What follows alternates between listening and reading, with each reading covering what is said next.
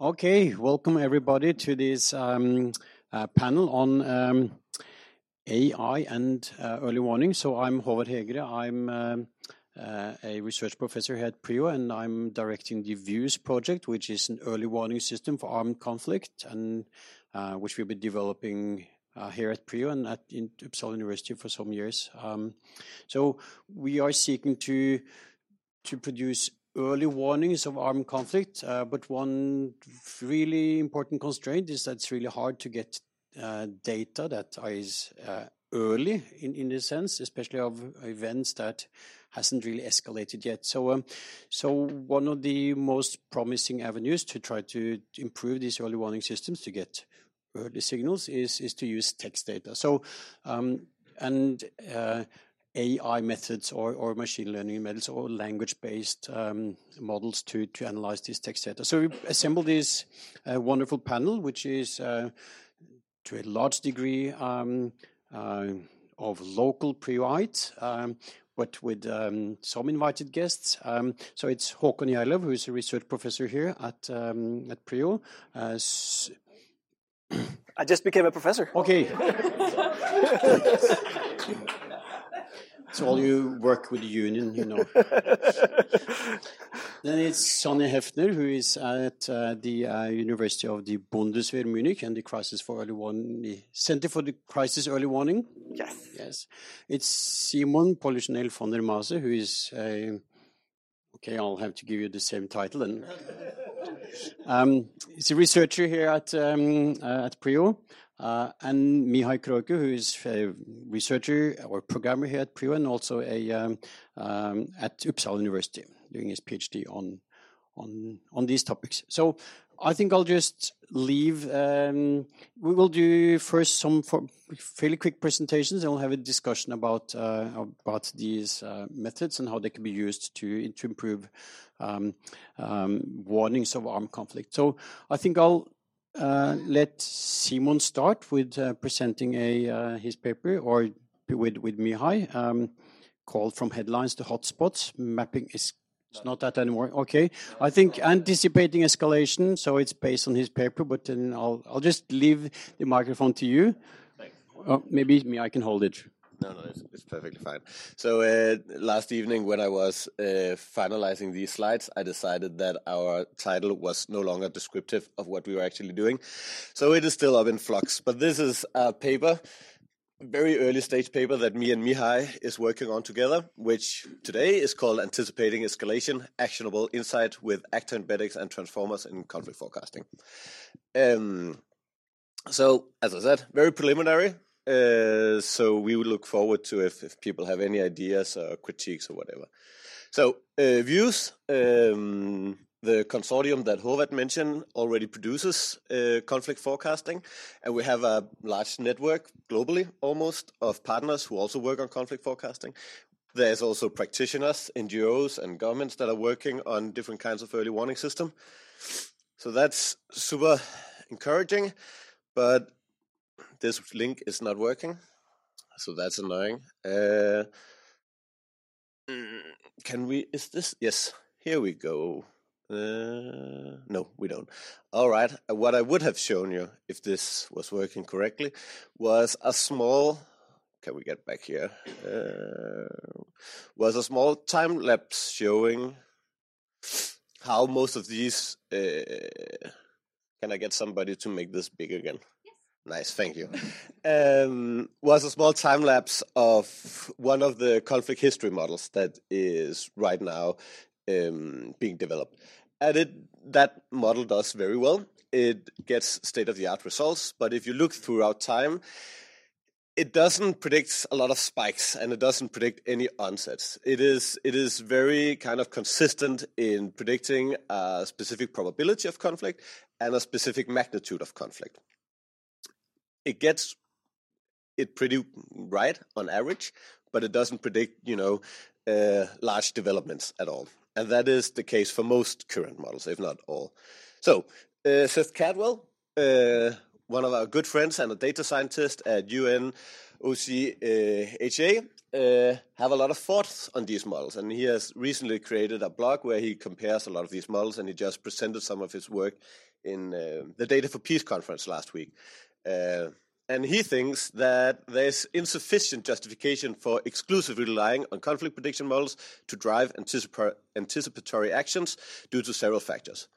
Poor performance in predicting onsets of new conflicts, the lack of clear connection between predicted conflicts and resulting humanitarian impact, and the dominance of ongoing conflict as predictors of future conflict.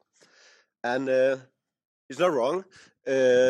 Most of the major models right now use some sort of conflict history as the prime predictor. Socioeconomic, institutional, and demographic variables or features usually lack the variance in the signal to really tell us something about highly dynamic developments.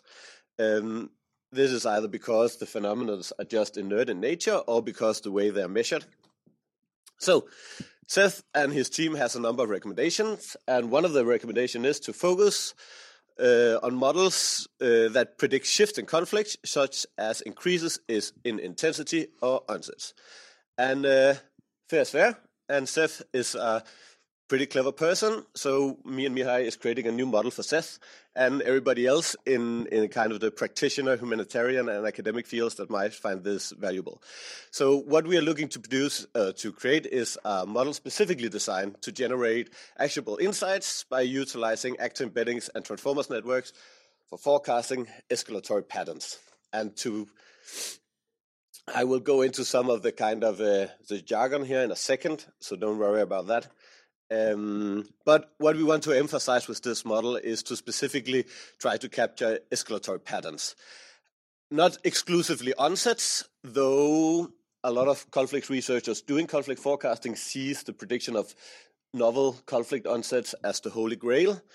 I know that it would be nice to predict onsets, but when we look at, for instance, coup in Africa the last couple of years, it wasn't totally unpredictable that Niger would see a coup.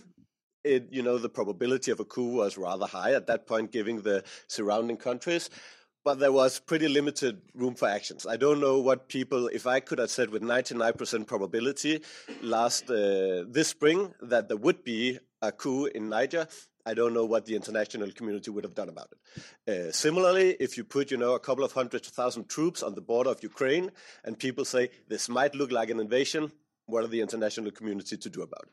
So I think, of course, we should look at improving our abilities to predict onsets, but I think it's really important that we also just try to predict spikes in ongoing conflicts, because arguably there is more room for actions in areas where humanitarians and practitioners are already present and mandated. So we try to do both. In a nutshell, this is what we will try to do. We will have as our unit of predictions actor groups.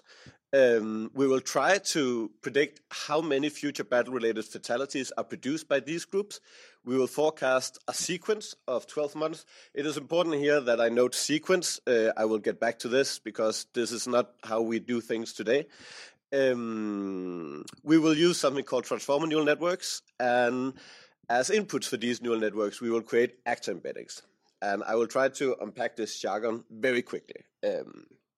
These three things: embeddings, transformers, and sequences. So embeddings is just a multidimensional summaries of information, right? So you all have in your head like some idea of which actor groups are close to each other and which are fight each other. So you could consider like a 2D actor space where one dimension was cool. One dimension was, say, capability, and the other was ideology, and you will have an idea where, say, ETA and IRA were placed, and where Boko Haram and ISIS was placed in this space. But then just imagine you have 1,000 dimensions to place all these different armed actor groups inside your head.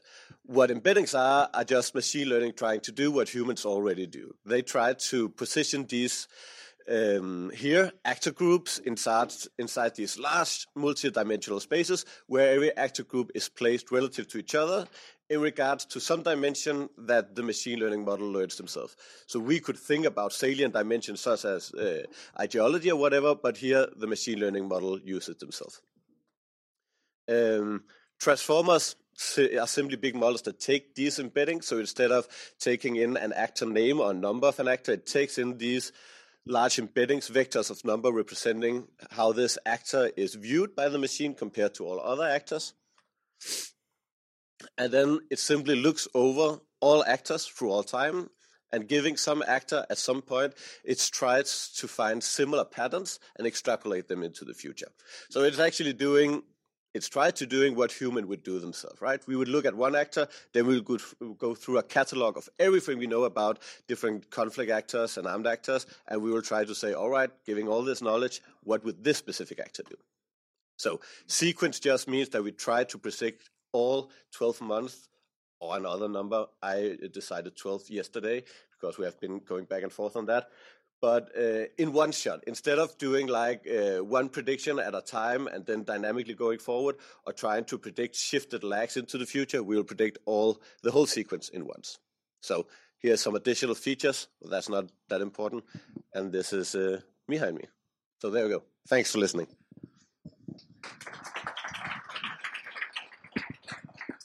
Thanks. Then I'll leave the microphone to Mihai, who will present another version of a similar method. Hi everyone, I'm Mihai, and I'm going to present something very much in line with what I'm working with Simon, but focusing on the other end of the thing. So, the problem. Why our prediction models are doing so well to predict conflict continuation, but not onsets. It's because of the data that goes in. The data that goes in is so-called battle event data from sources like the Uppsala Conflict Data Program, GD, the Armed Conflict Location and Event data set, SCAD, and many other data from both practitioners and academic communities. Most of these are event data, so pinpointed locations with fatalities of armed conflict battles, events. So shelling in Zaporizhia or an attack on the border between Niger and Mali, pinpointed to georeference to the exact location and date. This is extremely good data.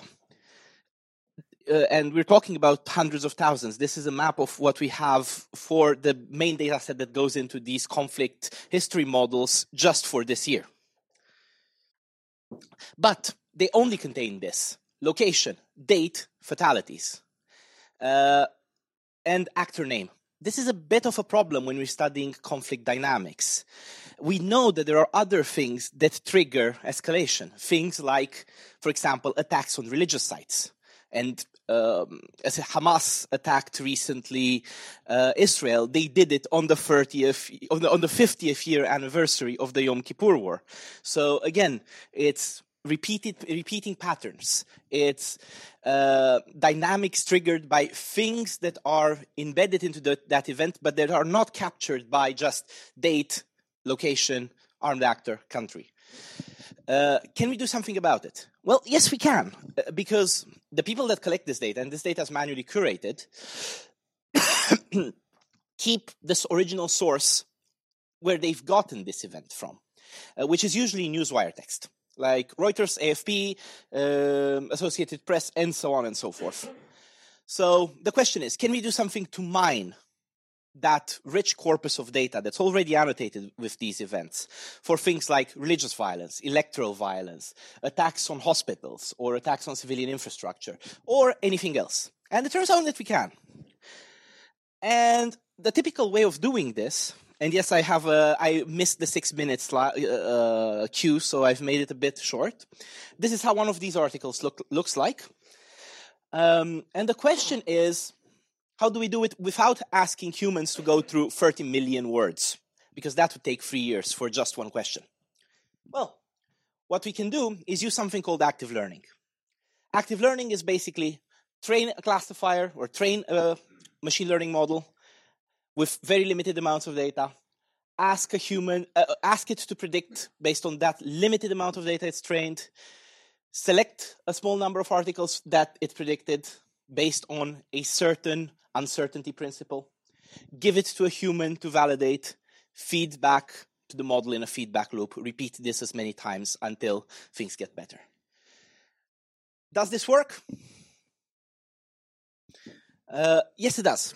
What we do is exactly this. Start from a unsupervised seed of unsupervised, basically dictionary search over the whole corpus to find out some sort of distribution of likely events, mime some, give to an oracle, which is a human annotator, to basically code a few of them, send the resulted human-marked 100 articles, which takes less than a day, to a large language model to fine-tune, then predict another set of articles, feed those that it predicted, feed 100 of those samples to a human annotator, and then iteratively improve the machine learning model until results are satisfactory.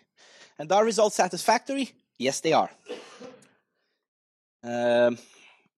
Here is a representation for religious violence. We end up at accuracies of 0.995, but given that the number of religious violence events is relatively limited, the scores that are better for these kinds of unbalanced data sets where the class of interest is rare, like average precision, are still exceptional at around 0.8 after just about 1,000 articles coded by humans. And 1,000 articles, that's about 1 day's work, versus doing it by hand, that would be about 2 years' work. And a human has an accuracy, has an average precision, because we've tested that, of about the same as the green line there. So we can reach human capacity with just 1% of human work. And this allows us to explore things like religious violence, electoral violence, attack on transportation, attacks on civilian infrastructure, which can then be fed into things like what I'm doing at CMON, or things like the current infrastructure of views without any problem, and allow us things like onset. Thank you so much. Thanks a lot, Mihai. So then I'll pass the microphone, or maybe you have your own microphone, to Håkon, who will give us another angle to this set of tools and solutions. Is that a professor privilege to get your own microphone? Yes, it is. You have to, no, I also have my own microphone. You have to get the promotion. It's when you're being on time. Oh. I had 2 minutes to go.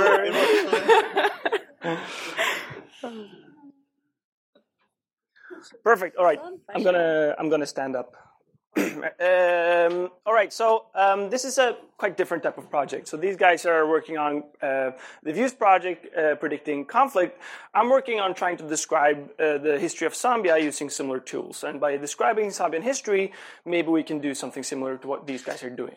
All right, so a couple of years ago, we got an agreement with the parliament in Zambia to digitalize the archive of parliamentary debates. This goes back to 1924, to the colonial period of Zambia, and it covers 100 years of parliamentary history in Zambia.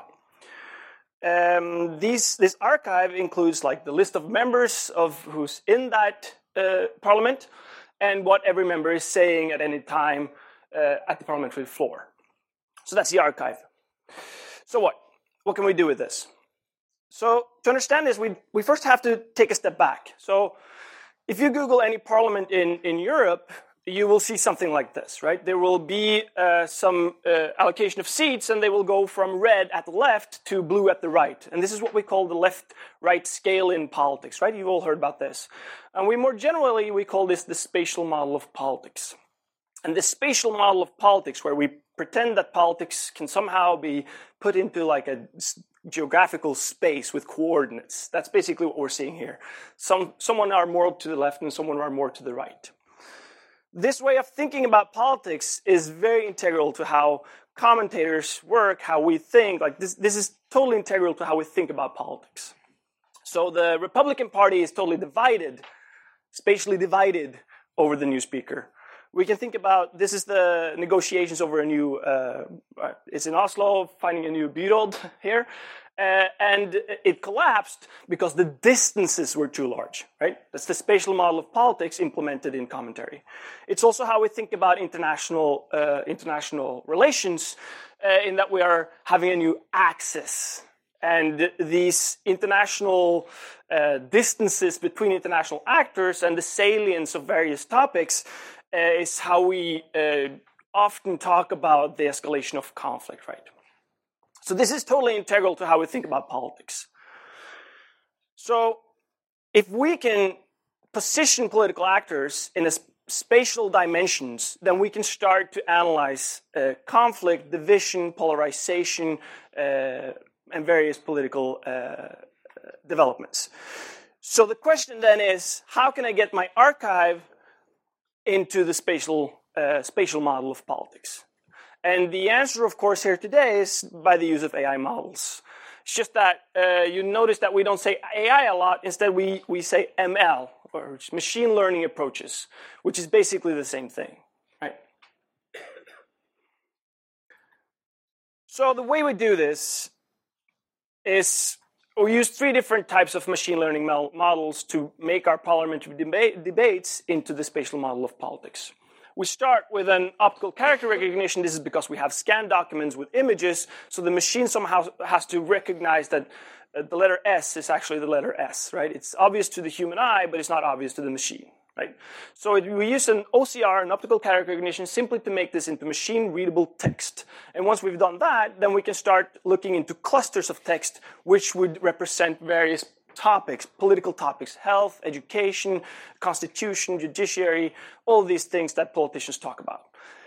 This is what these guys just talked about, right? So this is the same thing. Embedding model, sequencer, blah, blah, blah, blah, blah. All of that goes into here. And finally also, then we can use machine learning models to scale political actors within specific topics. So we can look at health and we can say which political actors disagree or agree more within the topic of health, or within the topic of elections, etc., etc. Right? I just show one output that we have right now. This is still work in progress. But during the colonial rule, right, so the Legislative Council in Northern Rhodesia, which was Zambia, was filled with male white, or not really filled, it was like 7 or 10 British white males that was there, right? And they kept talking about the Africans in often very derogatory terms and did with them however they pleased, right? And this pops out as a topic in our topic model. So it pops out as a cluster of politicians talking about Africans in a specific way. And we see this is basically a measure of salience. How much do they talk about this over the course of the years? We start with 1924 when the parliament is erected, and we stop here in 1973. But there's this drop that happens right here. So why does that happen right here? Well, what happens is that we get these 2 guys in. Suddenly, the Africans get to be represented within the parliament, and we see that the discourse within parliament changes, right? And these are the things that we can start to analyze once we are able to use AI or machine learning models to position political actors. Then we can start to discuss how does representation affect conflict, how does it affect inequality, etc., etc. And we can think about a lot of ways we could use this to forecast, not only in Zambia, this is a method we could use anywhere, to talk about political polarization, maybe that has an effect on electoral violence. We can think about the salience of certain topics, maybe like communal violence, the salience of topics concerning violence and murder, crime, etc. Or we can think about sentiments towards other states. So we can try to look at international relations through the lens of parliamentary speeches, or otherwise how political actors talk about other political actors. All right, thank you.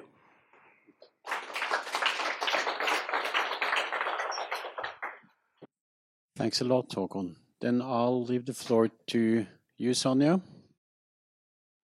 Thank you for the invitation. Today, I'm really excited to present you the work that we're doing at the Center for Crisis Early Warning at the Bundeswehr University Munich, which is joint work with my colleague. We are basically looking at how text data can actually improve conflict prediction models. And why actually do we do that? Why do we look at text data? I'm really grateful here for the 2 speakers who already mentioned some of the aspects or issues that we have when predicting conflict. And I just want to focus on the issue here that most of the structural variables that we use for conflict prediction, they don't change a lot. So they're measured on a country year basis. And if we then use these variables to predict something that is varying within 1 year, that doesn't work. You cannot take a constant and expect it to explain variation. So that's where text data comes in. Because it has this really high resolution, temporal frequency, it's generated in huge quantities, and then also you can assign it not only to the country level, but potentially also lower geographical level. Like aside having this high resolution, I mean, text data is super accessible, so you can scrape it online. There's tons of text generated every day. But for our focus now for this study, we are mostly focusing on online newspaper articles and also crisis watch reports, which are expert reports about the current conflict situation in the country. So we have this rich text data now, and we somehow have to condense information in that. And that's where natural language processing tools come in handy. And I just see somehow this is not the presentation I wanted to send. I'm really sorry. I can, yeah, I think I can still work with that, but okay. I'm sorry. So great. We have these tools that are able to work with those huge amounts of text. So then what we do is we have a two-step approach. And the first task is how do we extract text features from these corpora? And then in the second step, how can we use these text features to predict conflict onset? And then we have a variability of models that we're using. So the target is fatalities, so people dying in a certain country in a month. And then we build several baseline models with several features, such as conflict history, but also more socioeconomic, social-political models. And then we add 4 different NLP approaches to that. We work with 2 different data sets because we also want to see whether there's additional information in newspaper articles. Maybe we don't even need that large corpus of newspaper articles, and we can just use crisis watch reports, because let me tell you, like, working computationally with newspaper articles is intense. You need infrastructure for that, and if less articles work better, then it would be really good. So now let me see which slides I'm gonna. Just here, the regional coverage of the papers or the reports that we're using. For Crisis Watch, we actually have really good coverage around the globe. And then we already see a drawback of the news corpus that we're using, because it focuses on certain countries and on others it doesn't. So in an ideal scenario, we would have a really nice diverse corpus, but we don't have that. If anyone knows of such a corpus or has access to, I'm thrilled. So. I just want to focus here a bit more on the NLP approaches. And specifically, I want to look at the transformer model, which is the last model listed, but then the best performing model, as you can see. So if we just use text and then use a transformer model that has been trained on political text and fine-tuned it on our task, with just that text, we get a really, really high metric for predicting fatalities. So these models are doing a great job at extracting concepts from text conflict intensity. Simple approaches are not doing that well. We also developed an objective conflict dictionary that uses deep learning methods in order to predict fatalities. And then afterwards, we go a step back and we look which words actually contribute to the predictions. And then we extract these words and build dictionaries with them. So those dictionaries work better than other dictionaries, but we really see why those transform models perform that well. Yes. So, but overall, if we're looking at our models, and here's the performance. I don't want you to focus on this different NLP methods. If we look at the conflict trend for the BBC, we see it performs reasonably well. And then text features can add a bit to that. But in terms of performance, not really a lot. And what is even surprising, the BERT model that works so well as a single feature now then, in addition to conflict history, doesn't work at all anymore. So still a lot of things to do. For time, just to wrap it up, we're trying to provide an overview of how you can extract text features for conflict prediction and do a comparative assessment. What we see, NLP tools and text data, unfortunately, is not a silver bullet. We cannot just sprinkle it on our models and they just solve conflict prediction. Doesn't work that way. There's still lots of stuff to do. No NLP approach is dominant. The text corpus is relevant, but I really see a lot of potential, and this is an early assessment. There's so much there's still to do, and especially I think I really want to talk to you later afterwards about your project. But yeah, thanks. That's from my side.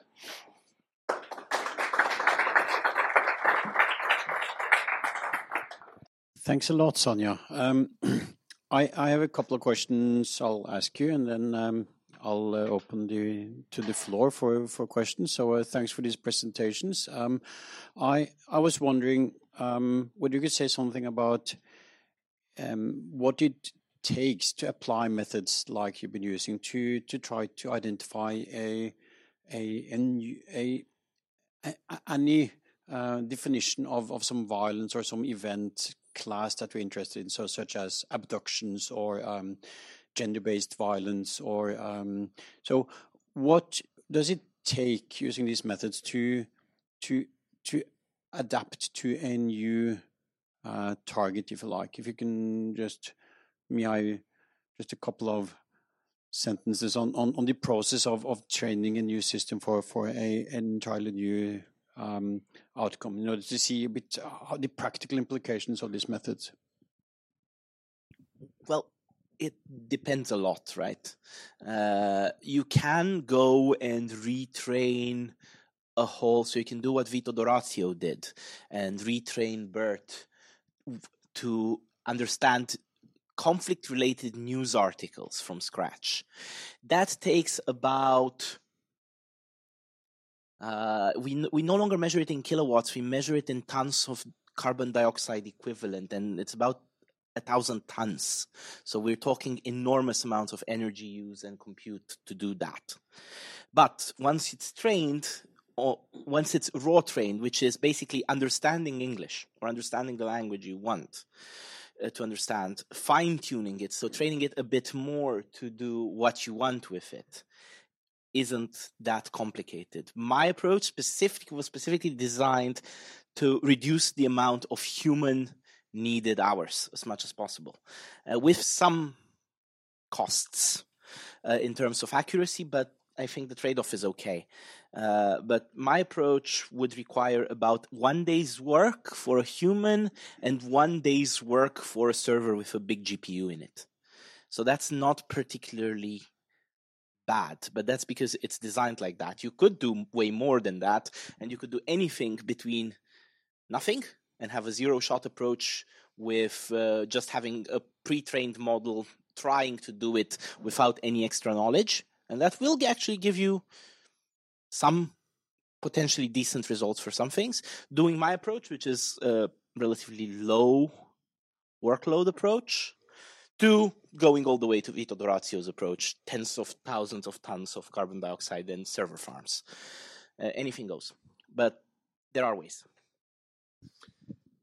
It also depends a bit on whether you have what is called a supervised task and unsupervised task, because what Mia here describes and what is done mostly for these big text models is unsupervised or semi-supervised, which basically just means that if I give these models all the works of Shakespeare, they will relate these works and these words, and these models would give an understanding of how Shakespeare's text universe is connected. But you don't have any human annotators first saying this text is about a king and this text is about a ferry. For supervised task, which is perhaps what we more traditionally have been working with in conflict studies, you need some humans first saying, all right, so this piece of text is related to this phenomenon. And that is not expensive in carbon dioxide as such, but that is expensive in research hour, either for researchers or for research assistants. So I think a lot of it is prudent today when you think about what to do with language models to think about where you could do it semi-supervised or unsupervised, because the time and money resources that goes into human annotating is a lot, and I have seen it kind of slow down projects many times. So think about that a bit. Yeah, I have my microphone. What I want to add on what you said, yes, the pre-training is really, really resource intense. But then luckily, I mean, there is those open source companies like Hugging Face, where you can basically, everyone who trains a model can then upload it, and I can simply download the model. So those models can either be pre-trained, but they can also be fine-tuned models. So it's not... So, and this, I think, is a great approach. So not everyone is doing the same task over and over again. No, like there's like, I don't know, like many 10,000 models there are currently on Hugging Face. And it ranges from finance topics, like models trained on financial data, to medicine application, then for all kinds of different tasks. So you could simply go there, look for a model that is like at least a bit similar to your task, then fine-tune it. And so you really reduce your impact. And I think the sharing is a really great thing to do. I can just add that we always assuming that we have then text to work with, which is actually relevant for the task you want to solve, right? So I can't use parliamentary debates to figure out NASA's strategy for the next 10 years, right? Probably. It's from somewhere where everything comes. No, okay. Another question is, so you're basing this on text data. So Sonny, you mentioned both the Crisis Watch data and BBC monitoring. So one question is, and you of course use the parliamentary debate. So to what extent is, I mean, if you think about spreading, so using these models that are publicly available to retrain, that kind of gives accessibility for people that want to apply these methods for early warning or for any purpose. But the text data that you're basing this on, how accessible are they? Are they behind paywalls? Are they classified? To what extent is this open source? To what extent can we produce models that are replicable in any sense? So if you can say a little bit about that. Yes, on the text data. One of the reasons why we're working with Crisis Watch articles is that they're open source. They're available. Everyone can go on their website, and then you write a scraper and you download it. They made it a lot more difficult now, but it's still possible to do. With the newspaper articles, it's getting increasingly more difficult. So in an ideal scenario, that's what I said. We are not happy with the corpus. It's just the corpus that we have. Someone bought that for us, but... in an ideal world, I would have a combination of large international newspaper articles or agencies, but then also local newspapers, also in different languages for each country. But that's not possible to obtain. So they are behind a paywall, and LexisNexis or Factiva are making it or increasingly difficult to work with that. And also larger newspapers are dropping out of that because they want you to pay money. Obviously also understandable. So replication is an issue. If you have those newspaper corpora from BBC, we couldn't publish that, or we couldn't offer that for replication. Yeah, I think this is the field where we really need more work. We need a corpus. Well, Factiva is getting better in the sense of they're actually offering API access. They're offering a standard way of getting things, and they're offering academic contracts. It costs $20,000 per year. That's the problem. Sharing data depends. They are open and closed depending on replication. It's negotiable. But they are becoming better in that sense, but it's definitely not open source. For news stuff, it's never going to be open source because that's what Reuters, AFP, Agence France-Presse are making their money from. And it's a business that's many hundreds of millions of dollars worth. It's Dow Jones, it's big corporations that need to make a profit. They are accountable to their shareholders. They won't share their core product in real time for free. That's something we can never, ever, ever expect them to do. With Crisis Watch, with things like that, that's another. The other problem is, yes, they're accessible openly. So with Factiva, you pay and you can use them. And they're happy to give access to them. And they're really happy to listen about these things. They're happy about my paper. They're happy about Simon's paper. We're in good contact with them in Views. With ICG, Crisis Watch, things like that, they're open on the web, but they're probably not happy about how we're using their data. So it's a big trade-off between... Although, just jumping in, we did use their paper, where we have a published paper with their reports, and they were... I mean, it was a bit hard reaching them, but they were like, it's fine, do it, use it, so... That's nice. Yeah, it was a mess getting in contact. Getting in contact with them was an issue. Okay, there's certainly some questions from the audience. Anyone? Jonas, you have a question? Hello, I'm Jonas Esby, Senior Researcher here at PRIO.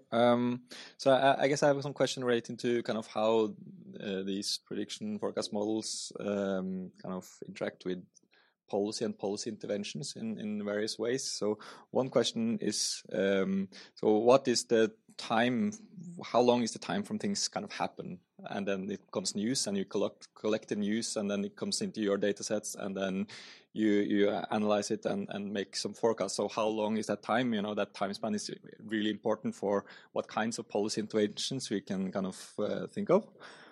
I also wonder kind of how easy it is to understand why embedded models make the prediction they do. Kind of what kinds of policy interventions should be made given the different types of features or understandings from the news, you know, that goes in. How easy is that to get to? And also whether you could comment on the importance of the quality of the data that goes in versus the quantity of the data that comes in. Thanks. So first of all, with quality versus quantity, if you do like both Mihai and Sonja's suggestion, which I think is the way to go, if you go into a place like Hugging Face and you download a big text model that is already trained on billions of text pieces and you retrain it, then it is quality over quantity.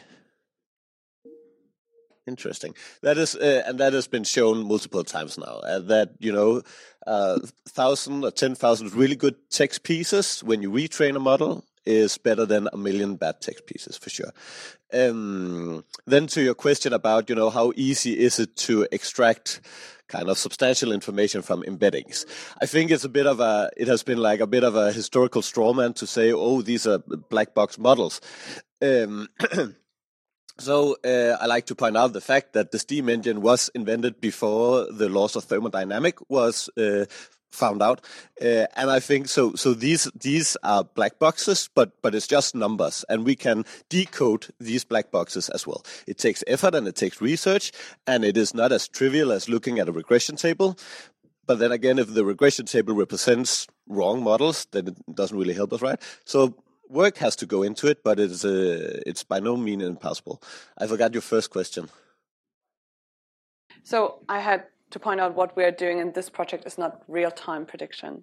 So we have the corpus, and then depending on which NLP method we do, we have the text for each month. It's like a matter of seconds for Crisis Watch text to build those features. For BBC monitoring, it's a bit more intense because of the sheer quantity that we are working with. But in a general scenario, if we really would want to do real-time prediction, I just know for the Crisis Watch reports that they on a monthly basis they publish them. So you could at that beginning of the month they publish them. You could download them, apply your methods, and then predict. So I think if you have the right corpus and you have access to it, building a pipeline so that these things run in smoothly can run really fast then. I'm echoing you on this. We're not at the stage of having real-time prediction at this point because we're still developing models. So everything that we've talked here is, as you've heard, preliminary, being built, research paper level. But once so it depends on the model, but like the model that we would have, me and Simon would have, using Factiva's streaming API, to which we have access, and they're really happy to give it.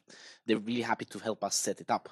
I would say that it would be realistic to do predictions on a weekly basis.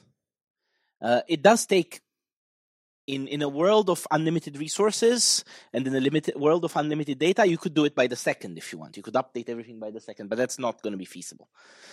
Each new article, you put it through the model, do some sort of improved training, but that's not going to be feasible. For a first stage with the resources we have, I would say weekly would be possible with a relatively simple model. With exponentially bigger resources, probably daily.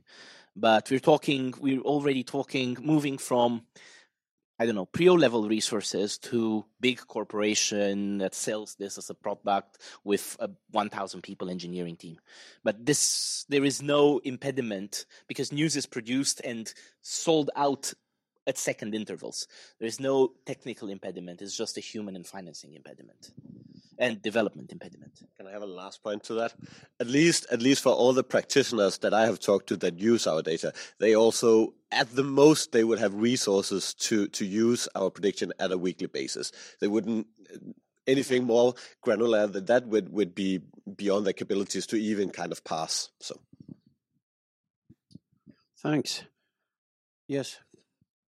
I just have two brief questions. One on the Zambian example. The Zambian documentation, does it go beyond the post-independent Zambia as well? In which case, do you think presidents like Kaunda or Chiluba would have predicted what happened to them, in the political scenes? And would AI eventually could have helped in solving the kind of conflict at the political level, not as an armed conflict, but as you know, in the political level, there's been so much of unrest that's happening, which also had some overflow into ethnic kind of tensions as well between the people who had money, for example, Asians and the Zambians. Also, does these factors take into consideration when you look at the conflicts and conflict prevention? The other one is, to what extent AI and ML, for example, can indeed be an addition to policy-level decision-making of multi-level actors at government level, like, for example, Ukrainian conflict, which somebody said today that it could have been prevented or whatever it is. Does AI have examples of these conflicts being not only predicted, but aiding in prevention of it? Thank you. I can at least start with the Zambian question. So one of the things we are, the short answer is I don't know.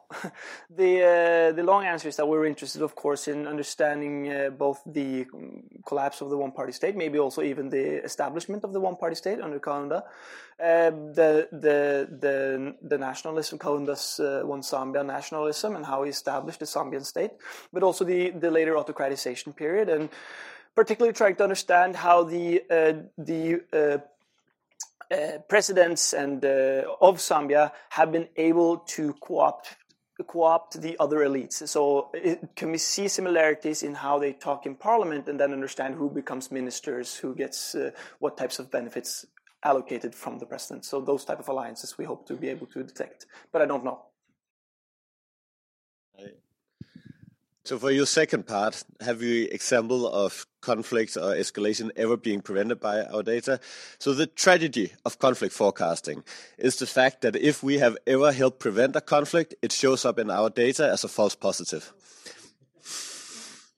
So then people will say, as you said, there will be a conflict. There is no conflict. And we will be like, but maybe there would have been, and if we hadn't pointed it out.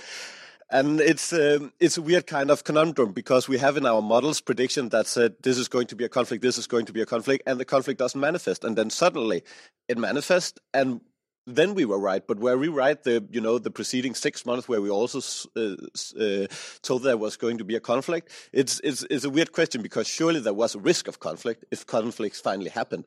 But we did not have the variance in the data to actually know that it wasn't going to come yet. And then there's a question of how precise can we even be.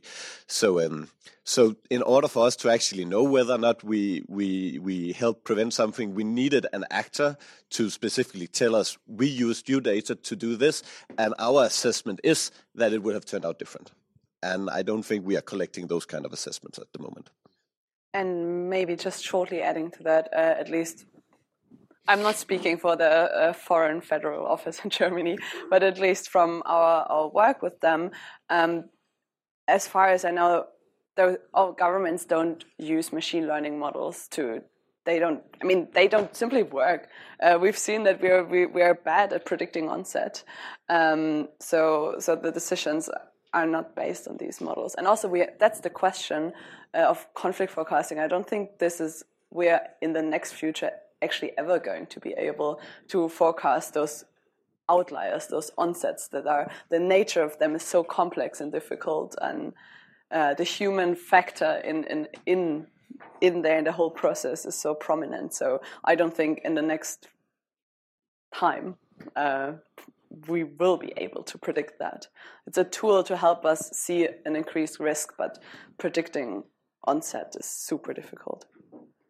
I just wanted to add really quickly that there's also this potential source of political manipulation here, right? So if the Views project said that there's going to be a coup in Niger, what would the leadership of Nigeria do with that, right? So there's a real potential use of this for sitting politicians also to manipulate forecasts. Now the time has ticked down, so I'm going to be cut out some of my questions. But I want to go back to the point that Simon was making in your presentation about and kind of question UNOCHR on the critique, because it seems from a policy perspective, being able to estimate spikes in violence is super valuable, because then you have policymakers on the ground, and maybe predictions out of the blue would be valuable, but it seems that in terms of policymaking and a response time, you'd have troops on the ground or peacemakers or peacekeeping troops on the ground. So could you comment a little bit more on the policy response to the early warning? First of all, I 100% agree. If that wasn't clear by the presentation, I just want to say that is exactly what I mean. That onsets, first of all, is hard, but also what are we going to do with hard onsets? If we tell people, are they really going to act? I 100% agree that it is from a policy perspective more interesting to predict spikes in ongoing conflict, because humanitarians can have actors and mandates on the ground. We can have international actors already there. So if that wasn't clear, that is 100% what I think we should do. Yeah.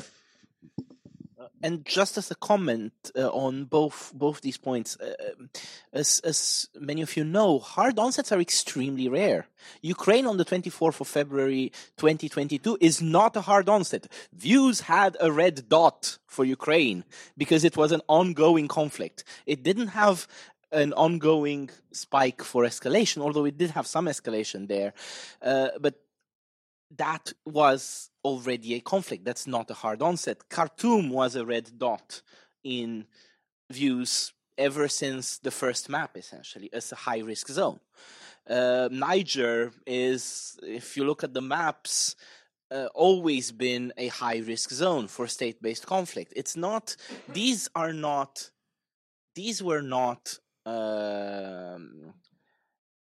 low-risk areas that were completely white. These were high-risk areas in the models we already have. The problem is getting a better sense of the temporal resolution and spikes. So when is it going to happen when we see the signals for escalation? Right now, they are quite distributed over a long temporal distribution, which is not necessarily that useful. And all of us here think we can do better. But definitely we're not saying that we only see things in the past, because that's not the case even with the most beginning level models that we already have in production. Okay, thanks. I think time is running out, so I'd like to thank the panel for all these insights, both on the use of text-based AI models and also all this discussion on the challenges of early warning based on the question from the audience. Thanks for the audience for showing up and for really, really good questions. So thanks.